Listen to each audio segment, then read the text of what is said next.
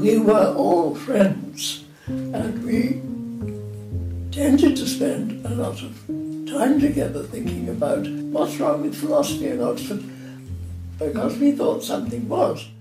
Although they didn't set out to, the British philosophers and friends Mary Midgley, Iris Murdoch, Elizabeth Anscombe, and Philippa Foot revolutionized the field of ethics in the middle of the 20th century.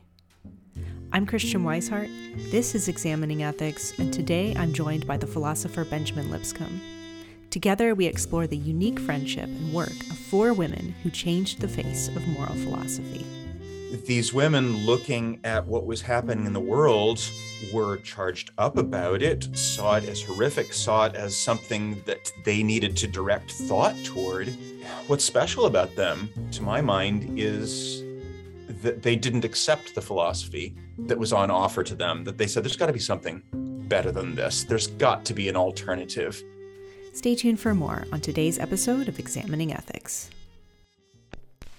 I, as a Member of Parliament with 9 others, visited Buchenwald concentration camp. Some people believe that the reports of what happened there are exaggerated. No words could exaggerate. We saw and we know.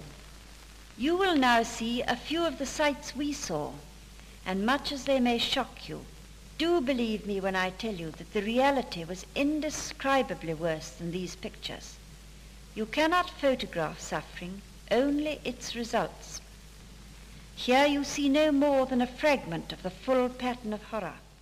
It's 1945 and the British public is transfixed by newsreel footage coming out of the Bergen-Belsen and Buchenwald concentration camps. Images of starved and dead bodies spooled out from the projector, while narrators implored audiences never to forget the evil of the Nazi camps. At this moment, when the moral stakes had never seemed so high, ethics had fallen out of fashion in the philosophy department at Oxford University. Oxford philosophers taught their students that morality was subjective, and that what any one person valued was no better or worse than what anyone else valued. Enter Philippa Foot, Elizabeth Anscombe, Iris Murdoch, and Mary Midgley, 4 brilliant philosophers who realized something needed to change at Oxford.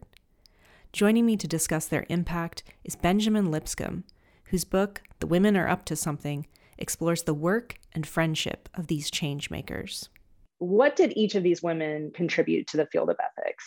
I'm as interested in what they contributed together as I am in what each of them individually did, but each of them added something, I think, irreplaceable to their implicit common project.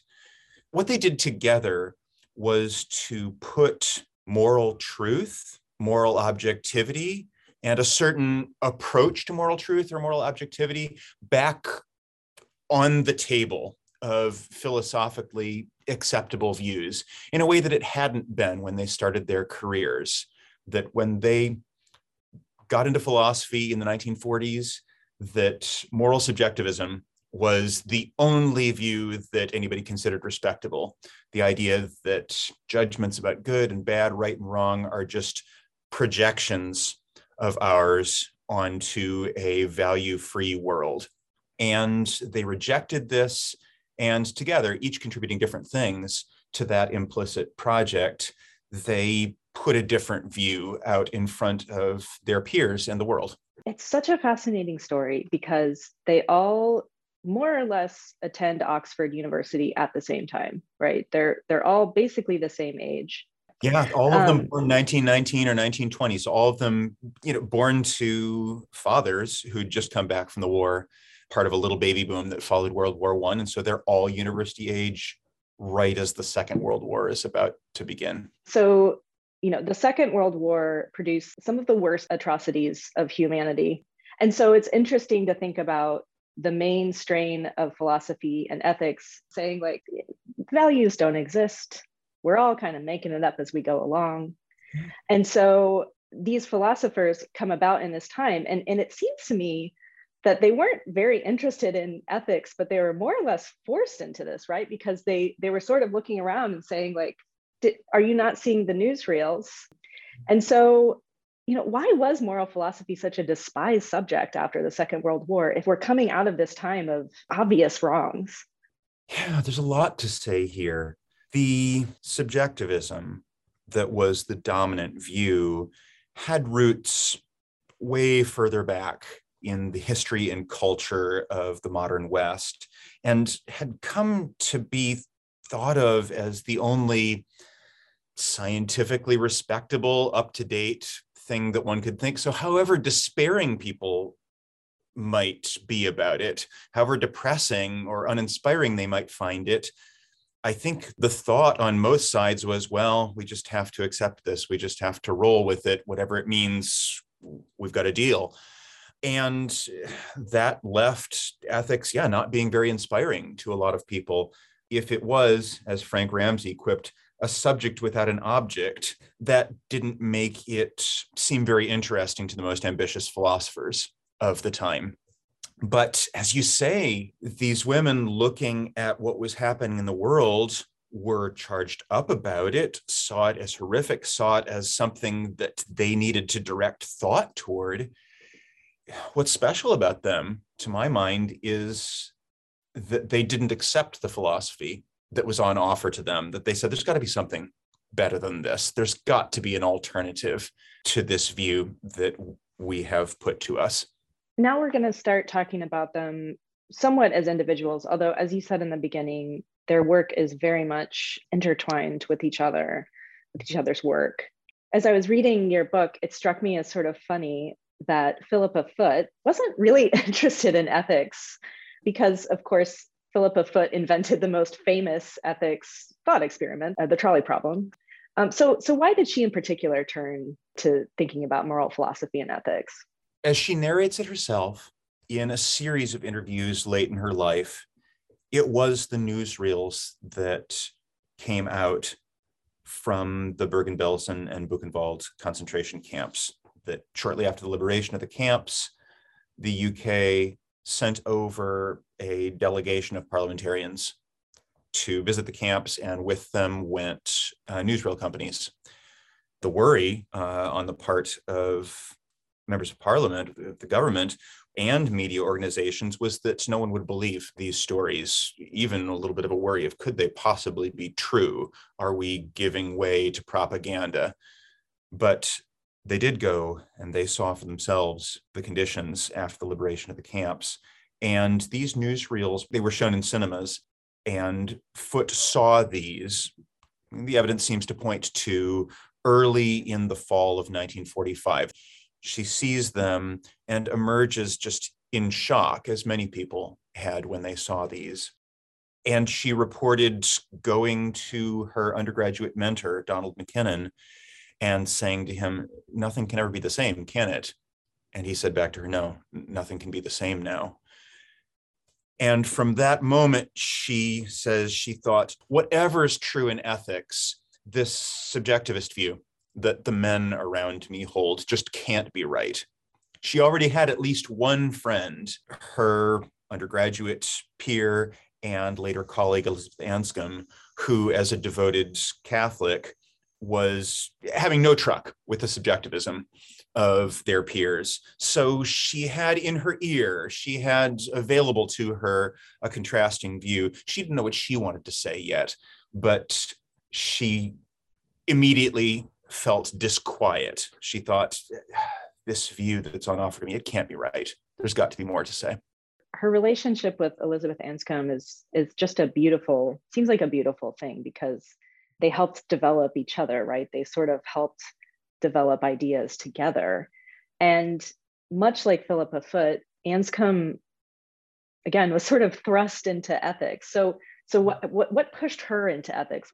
Anscombe had been devoted to Catholic teaching about moral problems since she converted at age 15 in the mid-1930s. She and an undergraduate friend published a pamphlet against British conduct in the Second World War in 1940 and got themselves into trouble with the Archbishop. So she'd been always capable of being fired up about practical questions when she saw especially some grievous wrong being committed. The evident policy of the British government early in World War II that if we need to, we're going to bomb cities. She saw this coming, and she and her co-author condemned it and said it raised questions about the justice of the British involvement in the Second World War, if this is where they were prepared to go. Well, it's the same thing. She then stops thinking about ethics, or at least stops writing about it, for a decade and a half, until Oxford University proposes in 1956 to give an honorary degree to Harry Truman. It was the same thing she'd written her pamphlet about. Truman had authorized the incineration bombing of two cities. This, she said, can't be squared with traditional just war criteria. This is murder. This is killing the innocent as a means to your ends. And she protested, not very effectively in political terms, but loudly and conspicuously. She denounced this nomination. She tried to resist it. And it was when almost none of her colleagues, Philippa Foot and her husband, and one other colleague voted with her against the degree, but almost no one else. And she thought, how can this be? This is as clear a violation of traditional just war criteria as you could think of. She put a reward out, advertised a reward in an Oxford newspaper saying, if anybody can show me on international law or traditional just war criteria that Truman was allowed to do what he did, I will pay what would be today around £2,000 to this person. Just show me, I dare you. Why then was no one willing to protest with her? Why were people so embarrassed that they wouldn't stand against what she regarded as clear-cut murder? And she thought maybe the problem's in their views about ethics. She had recently started doing ethics tutorials because Philippa Foot was going on sabbatical. And so she'd been reading the standard texts that Oxford students were being assigned. And she thought, this is awful. I see exactly why it is that people formed by this kind of theory would think the things they think. And this set her off. This got her going on a stream of writing against the ethical thought of her time. There are two other women that are a part of this story, Iris Murdoch, who's a famous novelist and philosopher, and Mary Midgley. So how do these other two women fit into this picture of Oxford at this time and the sort of burgeoning ideas about ethics? They're all outsiders in their own ways, simply as women in a male-dominated environment, not being invited to some of the key gatherings and discussion groups, talked about slightingly at times, and holding very much a minority view that people had to struggle at first to get their heads around. This makes all of them outsiders, but there are degrees of outsiderdom. Anscombe and Foot both wrote the kind of philosophy, even if the views they were espousing were unusual ones, were contrary ones, they were the kind of philosophy that was recognized and respected within Oxford philosophical circles at the time. Murdoch and Midgley did not. Midgley mostly goes silent as a philosophical writer in the 1950s. When her first child was born at the beginning of the 1950s, her first son, she wanted to be at home with the boys. And so she gets back into philosophy in the mid-60s when her youngest son goes off to secondary school. But that period outside was really formative for her. She was reading lots of stuff other than philosophy that ended up coming back to influence and shape her philosophical contribution. But Iris Murdoch is living and working in Oxford alongside Anscombe and Foot. And it was a very painful experience for her, because she is this enormously widely read person, reading especially French, but also German and Russian and other figures, and trying to answer, and I think even more effectively answering, the question that Anscombe was asking in the context of the Truman dispute. Anscombe wondered, why are people so morally corrupt? Why do they go in for these views that I see as abhorrent? Murdoch, from her position as someone who was reading all of the literature and philosophy of the West in her time that she could get her hands on, trying to synthesize all of it. She was looking for zeitgeisty phenomena. She was looking for what's going on in the spirit of our age that drives the moral views that we see around us.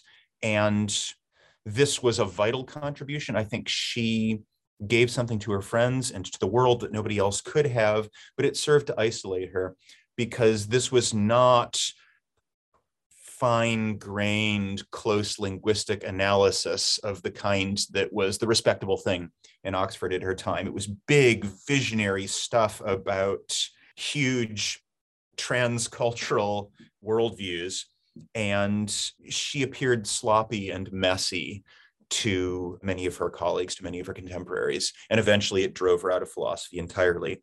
She likes to talk in interviews about how, oh, my novels aren't philosophical. You shouldn't look for philosophy in them.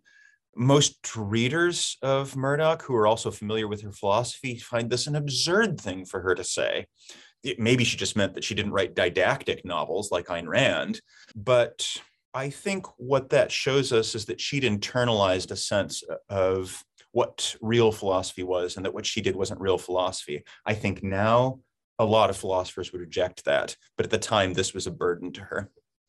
So the thing that I really appreciate about this book is that you make concrete relational ties between the women that produced big ideas. These women have a legacy of their writing, right? Or their BBC talks, or the words that they left behind.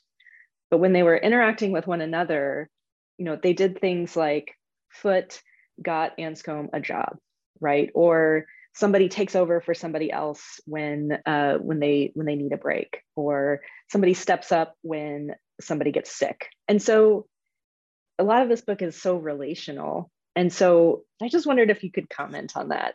I got interested in writing this book at all when I read Mary Midgley's memoir, The Owl of Minerva, which I highly recommend. I knew already that Anscombe and Foote and Murdoch had been contemporaries, had known one another, had had something to do with one another. But I think I thought of it as just a clustering of talent in mid-century Oxford. And then I read Midgley's memoir and I realized how much more there was. And Midgley doesn't go into great depth on it, but she said enough that I could see, here's this group of people who were a support to one another and a prod to one another in their work over the course of decades. And I thought there's got to be a book here that would be both about the ideas, which are important and fascinating, and about these four wildly different personalities and their friendships. That's what interested me in the book. I have asked myself along the way, and people have asked me in interviews, does it help with the philosophy to know the biography? Does it change how you read their work, to know what was going on with them outside the pages of their work? I think it does. I don't want to exaggerate this, but take Elizabeth Anscombe's protest against Harry Truman's honorary degree. When you know about that background, when you know how isolated and alone she felt in her protest, how the whole town was against her, with the exception of her devoted friend, Philippa Foote, who, as you said, saved Anscombe's job at one point, offered to resign when it appeared there wouldn't be enough work for two of them, so that Anscombe, whom she regarded as the most brilliant philosopher of the age, could still have a position. Foote said, I couldn't respect myself if I kept the job and she was left unemployed. If anybody should be employed here, it's Elizabeth. When you know this background, Anscombe's most influential and important book, it's a short little monograph called Intention.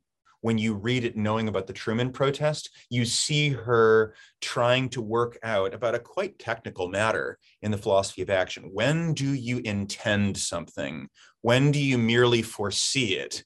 When you know that she's thinking about dropping bombs and killing people by dropping bombs and the ethics of war, even though this doesn't come into the text, it's all in the background. She looks like she's just pursuing these technical clarifications, but it is all in service of making it, she hopes, impossible for her colleagues to go on saying the things they had been saying about bombing civilians. I think the book appears in a different light. What did Mary Midgley add to this conversation? Because she starts writing a lot later than all of the other women. Midgley, I think, can inspire anyone who's thrashing around in their 20s or 30s or later, wondering what's going to come of their life's work, if anything, because she does publish her first book of 16, in her late 50s, in the late 1970s, after this long period of latency in which she's removed from Oxford, in which she's reading very widely, especially in animal behavior studies, and in which she's thinking about what she's reading, how what she's reading has to do with the development of her children as she watches that happen, and what it has to do with ethics, with moral philosophy. Her contribution is that she makes a positive proposal. Murdoch and Anscombe and Foote had each diagnosed something wrong with the thought of their contemporaries and had suggested in a promissory way, here's the kind of thing that should replace this. We need some sort of objective ethics that is somehow grounded in the world of facts, grounded in the kind of creatures we are, the kind of animals human beings are, and our needs and possibilities. But this was all promissory. Midgley is the only one who knows enough biology to begin fleshing that out in any serious way, because she stepped away from Oxford philosophy, because she stepped away from the quick back and forth of testing and refining little philosophical proposals. That's a vital enterprise, but nothing like what she did was going to happen by someone who needed to maintain their career doing that. She steps back, she reads everything, and I think in the catalog system, it would have been section 591, animal behavior. She reads everything in section 591 in the library of the University of Newcastle. And she gets to a point where she's seeing how to marry together the work that, the critique that her friends had issued and the suggestions they've made about a better way with serious biology. So, okay, I'm embarrassed by this question. I am going to say it's a bad question. But when I read about Mary Midgley, I got up the nerve to ask it, which is, do you think there's something about being socialized as a woman in the 20th century that gives, women's thinking about ethics more stakes? It's not a bad question. It's a hard question. It's one you hesitated to ask and I hesitate to answer to definitively. It's an obvious question raised by the book. What difference did it make that they were women? And I can point to social differences that it makes. And it's so striking that it's a group of women who band together and stand against the dominant view of their male contemporaries. There's got to be something there, but I'm really hesitant to make essentialist claims about, well, of course a woman would think this or would see that. Midgley speculates about this. Midgley, who is raising her 3 boys, and she's not the only mother in the group. Anscombe's a mother of 7. Midgley speculates that women, at least in her time and place, and maybe in some deeper way, are people who keep more going at once than men do. Who I think this might be something that social psychologists have looked into, comparative multitasking abilities of men and women, that at any rate in her time and place, women kept more going at once than men did. And Midgley is, in her philosophy, and I don't think she's alone among her friend group in this, in her philosophy, she's someone who is trying to balance bodies of knowledge, trying to swat aside easy and tempting reductionisms in ethics, She gets very cranky with Richard Dawkins at one point, and they have a kind of a hot back and forth about what she saw as oversimplifications in his views of moral psychology. She's against tidy simplifications, and all of these women had that in common. And does it have to do with the fact that they're women? I'm not sure, but I suspect so. Is there a through line to the development of care ethics in the 70s? When you read Nell Noddings and others formative in care ethics, everybody who does this sees a kinship between the virtue ethics, the revival of Aristotelian ideas that's especially associated with Anscombe and Foote, to a lesser extent with Murdoch and Midgley. There's something there about what kind of person you are mattering centrally, what kind of dispositions you form being central to the best human life, to the needs of our species and what it takes to meet them being central to moral life.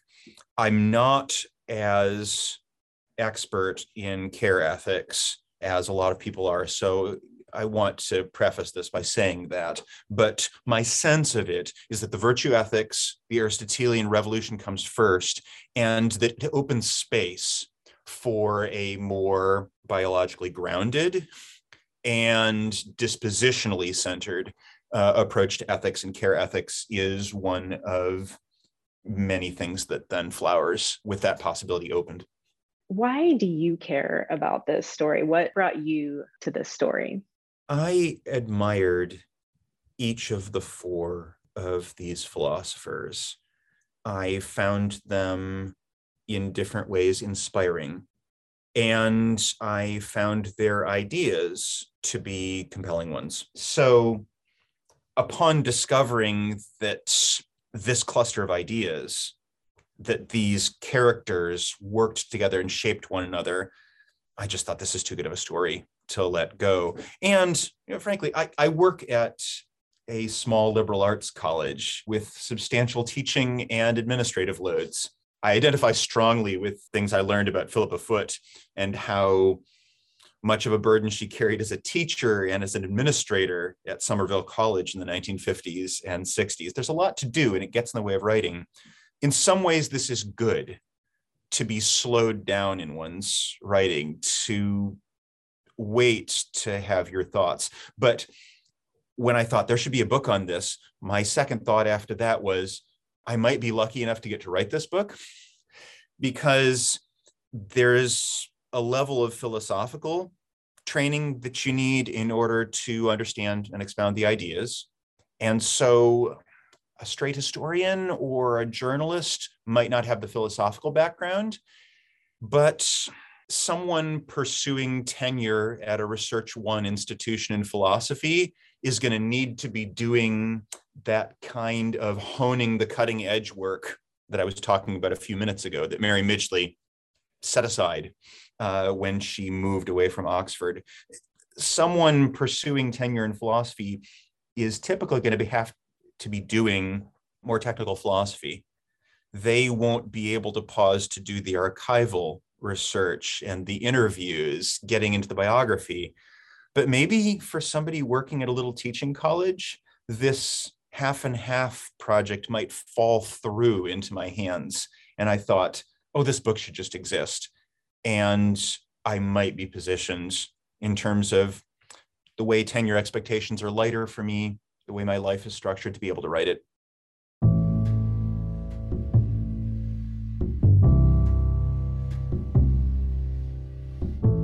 If you want to know more about Benjamin Lipscomb's other work, check out our show notes page at examiningethics.org. Examining Ethics is hosted by the Janet Prindle Institute for Ethics at DePaul University. Christian Weishart wrote and produced the show. Our logo was created by Evie Brosius. Our music is by Blue Dot Sessions and can be found online at sessions.blue. Examining Ethics is made possible by the generous support of DePaul alumni, friends of the Prindle Institute, and you, the listeners. Thank you for your support. The views expressed here are the opinions of the individual speakers alone. They do not represent the position of DePaul University or the Prindle Institute for Ethics.